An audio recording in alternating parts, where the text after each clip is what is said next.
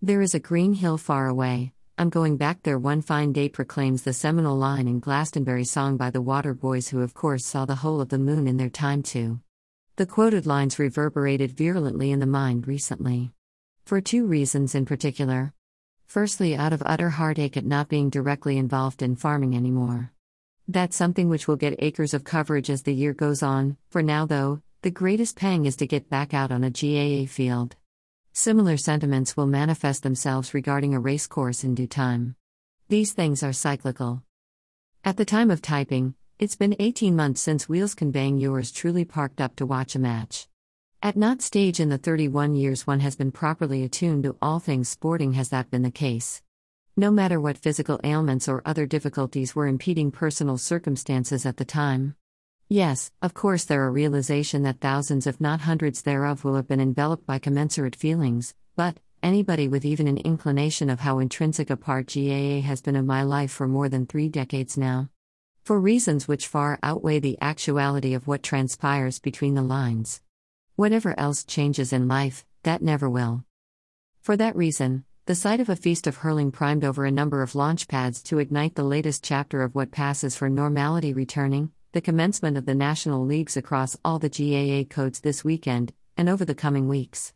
The clash of Westmeath and Galway might never fall into the realm of glamour tie, but being able to watch it, even in a deserted Cusack Park, was like a light beacon at the deepest part of a coal mine shaft. Thereafter, mind you, came the reassuring sense that we'd never been away. Firstly, as Brian Cody's Kilkenny did what they've doing for eons.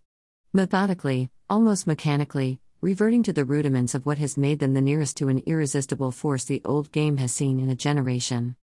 Tried and trusted warriors like Paddy Deegan, Padraig Walsh, Killian Buckley and TJ Reid gradually clutched the engine into autopilot, guiding younger cadets such as Connor Brown, Owen Cody, Martin Keown and James Bergen to play their part in repelling a typically industrious but profligate Dublin outfit.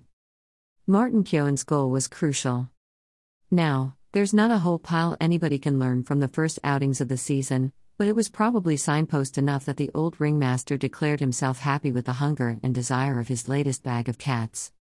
Mind you, neither John Keeley or Liam Sheedy could be too dissatisfied with the evening's work put in by their troops either.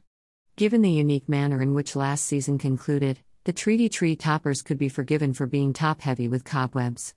Not a bit of it, however. The returning Richie English, Diarmaid Burns, Kyle Hayes, David Reedy and Seamus Flanagan clicked straight back into gear as if anointed with a grease gun. The ever-passionate Liam Sheedy has Tipperary motoring again. For their part, Tipperary too will be satisfied enough with the opening shift. For a few years now, fullback has been the one area obviously in need of rather urgent troubleshooting. Again, very few aspirants are awarded the part after one audition, but Brian McGrath certainly didn't do his chances of being cast in the role any harm at all.